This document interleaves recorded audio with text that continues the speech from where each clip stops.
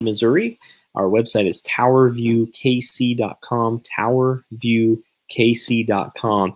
And we are doing these nightly kind of devotionals, just quick thoughts on God's Word. And we're glad you're joining us. And so if you're unfamiliar with what's going on, well, you've probably noticed that the world has kind of changed in the last week or so. God has not, our faith has not, but society as we know it has changed. Things are locked down. It's all different. So we just thought we'd come together, just spend a few moments around God's Word, and from there kind of spend some time getting to just remind ourselves what God has done for us in Christ. And so if you're watching this, we invite you to share this. If there's someone you know that may benefit from it, and we just want to share some encouraging words from Scripture. There's really no other point. And if you're watching this and you're not a Christian, especially at the very end, we'll just share briefly what it means to be a Christian as well. So again, my name is Darren Smith. We're from Tower View Baptist Church. We're at 7301 Northeast 50th in Kansas City, Missouri, right across from Worlds of Fun Entertainment Park off 435, Interstate 435. Well, tonight I just want to look at Philippians 4:5-7. This is what it says. It says, Paul writing to the church of Philippi, he says, "The Lord is at hand. Do not be anxious about anything, but in everything, by prayer and supplication, with thanksgiving, let your requests be made known unto God.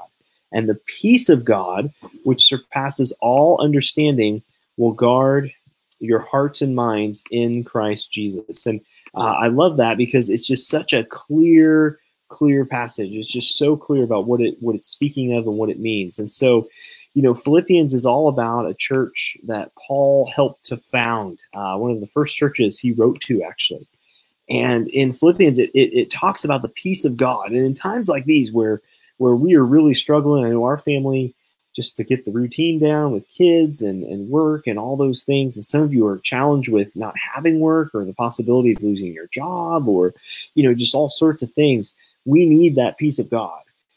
Simply put, the peace of God opposes anxiety, opposes worry. We should plan for the future, and we should, pay attention to meeting our needs and the needs of our families. Proverbs 15:22 says it this way. It says, "Without counsel, plans fail, but with many advisors, they succeed." 1 Timothy 5:8 says, "If anyone does not provide for his household, especially or for his relatives, especially for members of his household, he's denied the faith." But we must never let fear control us. I think that's the point Paul's making here. He's really writing it in the context of the church, but we're kind of taking the principle out of it here. But with due diligence, we must, anticipate what may arise and plan for it. But we must trust, finally, in God's power and provision to provide, not in our own cleverness. And, a lot of churches right now are facing shortfalls because people aren't there physically to give. And so there's a push amongst churches and pastors to encourage you to continue to give even when it's hard, and for us to do that as well. You're going to be hit with bills that are coming no matter what, whether you have a job or not. But no matter what our problems, our needs, our hopes are, God is in control and we are not. Again, let me read Proverbs 19:21. "Many are the plans in the mind of a man, but it is the purpose of the Lord that will stand." We must hold on to our hopes and our dreams and plans very loosely with an open hand, even if you want to put it that way. Just basically knowing that the future unfolds as God has planned it out. So this whole virus thing, to be honest, God knew it was going to happen. This isn't a surprise. We can get in the deeper theological truths of that someday.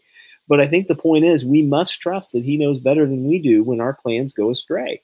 As a runner, I'm on many runner blogs. This is the spring marathon season. Many people have been literally getting up at all sorts of hours, training for one marathon race. And all those races are being canceled. All that training going out the window. Baseball is canceled. Entertainment's canceled. Schools are canceled. Graduations are canceled. It's crazy. So how do we fix this? How do we do this?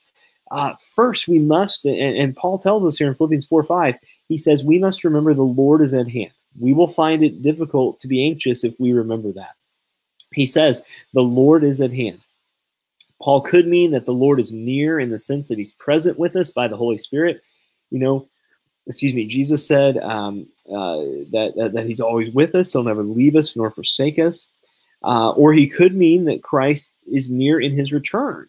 But I think what Paul's probably referring to is both of those of Christ's nearness, that he's near us through the Spirit and he's also close to returning.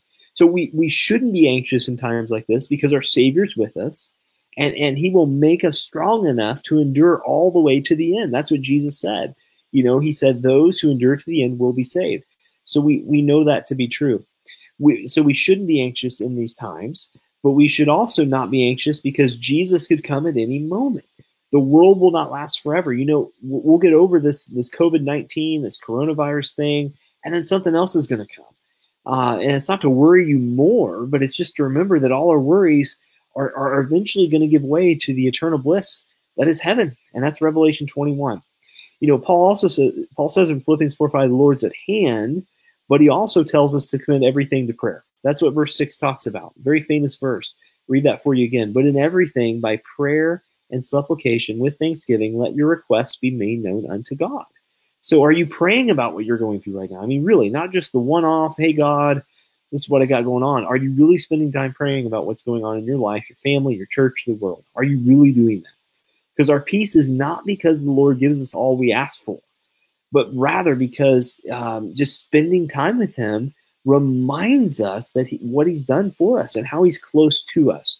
You might say this way, prayer helps us see that the same Lord who has been good to us in the past when things weren't this nutty, at least in what's going on right now, will be good to us in the future. And that truth should give us tremendous peace. The Lord is at hand. So a consistent prayer life increases our peace about God being in control, about him being sovereign, and about him providing as we trust him and not our own plans. I mean, our church was, we're gearing up as many churches are for outreach in the coming holiday seasons. We were planning many different events. We had a men's Bible study we'd been looking forward to. We had a guest speaker coming this Saturday, and that's all been put on hold. But let's always remember that God enjoys spending time with us in prayer, yes, but that he has the right answer to our prayer as he wills. And so the timing of our plans, our events, our things are not always there. So it doesn't mean that we should throw up hope and say, God, what you up to? I'm just going to lay here until you tell me what to do. We should be active in our faith. But remember, the Lord is at hand, and trust him in prayer. Those are simple things, but that is what we're called to do in these times. That's what we're called to do. So as we come before and as we look at these things, I just want to encourage you with that. I want to just remind you of these things.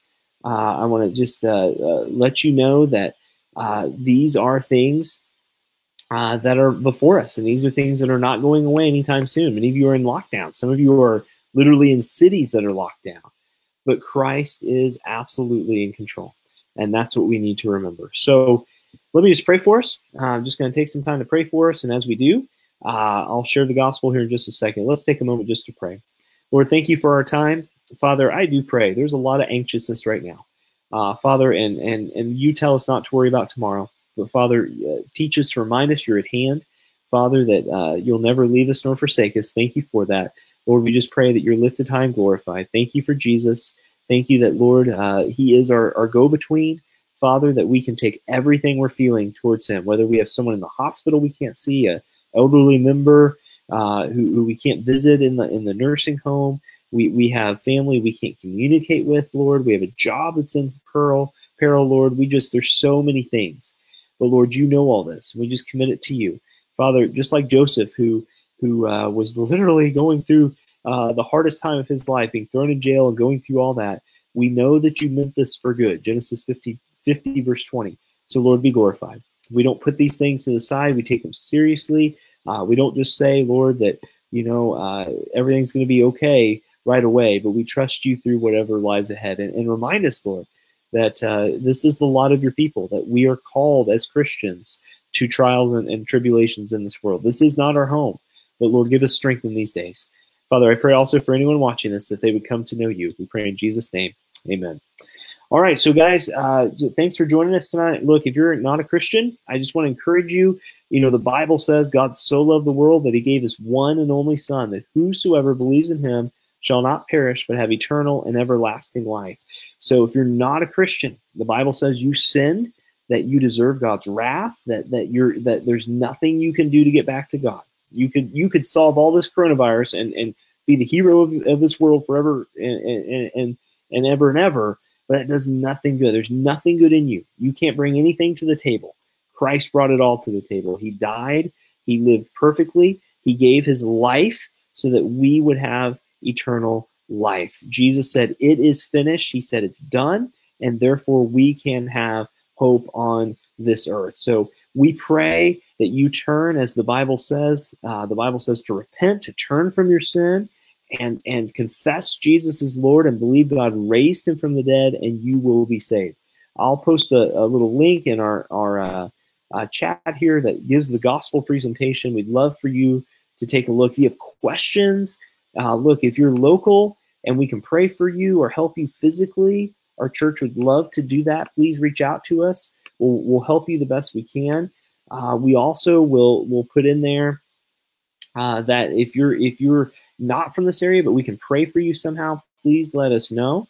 Again, we'd love to do that to God's glory. So please let us know how we can serve you. Guys, have a great night. Thanks for your time. We'll see you tomorrow night, and hang in there. We soon will get through this as well. Bye-bye.